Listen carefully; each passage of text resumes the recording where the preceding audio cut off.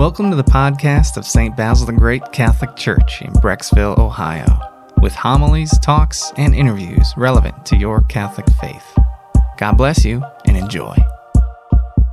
So I'm reading this book, Fill These Hearts, by Christopher West. God, Sex, and the Universal Longing. It's very good. It's accessible. It's short. It's only about 175 pages. One sentence really jumped out at me I'd like to share. The author says, contrary to widespread belief and practice, if a person is idolatrously attached to the pleasures of this world, the solution is not to turn the volume down on our desires, but to turn the volume up, way up. So we got these longings in our hearts. And man, they are deep, right? They are big desires. And when the pleasures of this world don't quite stack up, we can be tempted to say, well, then I'm just going to want less. So maybe they'll match. And the pleasures of this world will satisfy my desires. Christopher West says, no, turn your desires up, way up. Get in touch with them so deep that you will see the glaring gap between what this world can offer and the deepest longings of your heart. Why does Playboy release a new magazine every month? Can't they just get it right with the best issue ever? The fact that they come out with a new one every single month it's like an implicit admission that this issue isn't going to satisfy. So we'll come out with another one. That's not going to do the job either. So we're going to come out with yet another one. They know it's not going to do the job. It'd be like going to a restaurant and saying to the chef, man, I am so hungry. Just give me something that will just totally satisfy my desire. Just totally satiate my hunger. And he says, we have this right here and it won't work. And we say, oh, I'll take it. Thank you. Here's my money. This lie, I think, can be traced all the way back to the Garden of Eden. It's like the fundamental lie that Adam and Eve believed and that we so often do when we settle for much less. The lie is that God isn't going to take care of us. He's not going to provide. We can't trust him. He's not going to feed us. We need to feed ourselves. We need to go be grasping and try and take care of ourselves.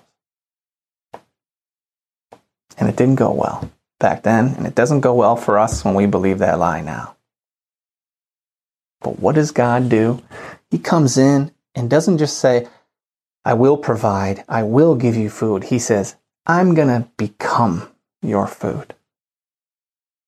I'm not just going to give you fuel for your gas tank. I'm going to become the fuel for your gas tank. I'm going to jump inside of you to be your fuel. I know the Eucharist is really hard to believe in sometimes. And I bet it was hard 2,000 years ago for your ordinary Jewish man or woman to believe that Jesus was the Messiah. Like, wait a minute. God is going to become a person and it's you? You know, whenever there's an election coming up, there's the incumbent. And then before they find out who they're going to run against, there's like a generic candidate, like incumbent versus generic candidate of the other party.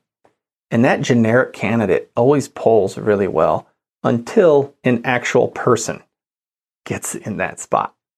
An actual person with a real name, with a real history, with real flaws. Because we love the ideas, but when it comes down to it,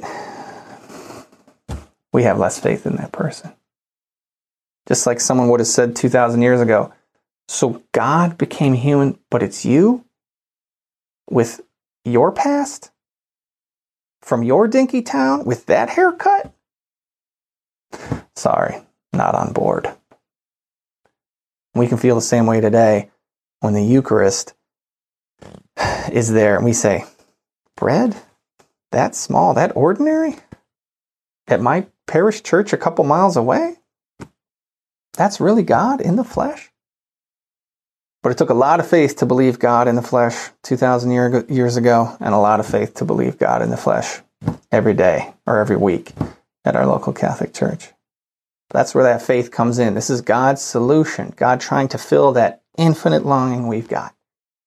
He's doing what he knows is best for us here in this life, and then he's going to fulfill us completely in the next life. So that's my first takeaway from Fill These Hearts by Christopher West. Turn your desires way up. Don't be afraid to challenge the things of this world and say, can you really satisfy me? And if not, then I'm not going to look to you anymore. Till then, you might want to check this book out and check out our other events, links, and resources at tobcle.org. That's the webpage for Theology of the Body Cleveland. That's it. God bless. We hope you enjoyed this audio from our parish.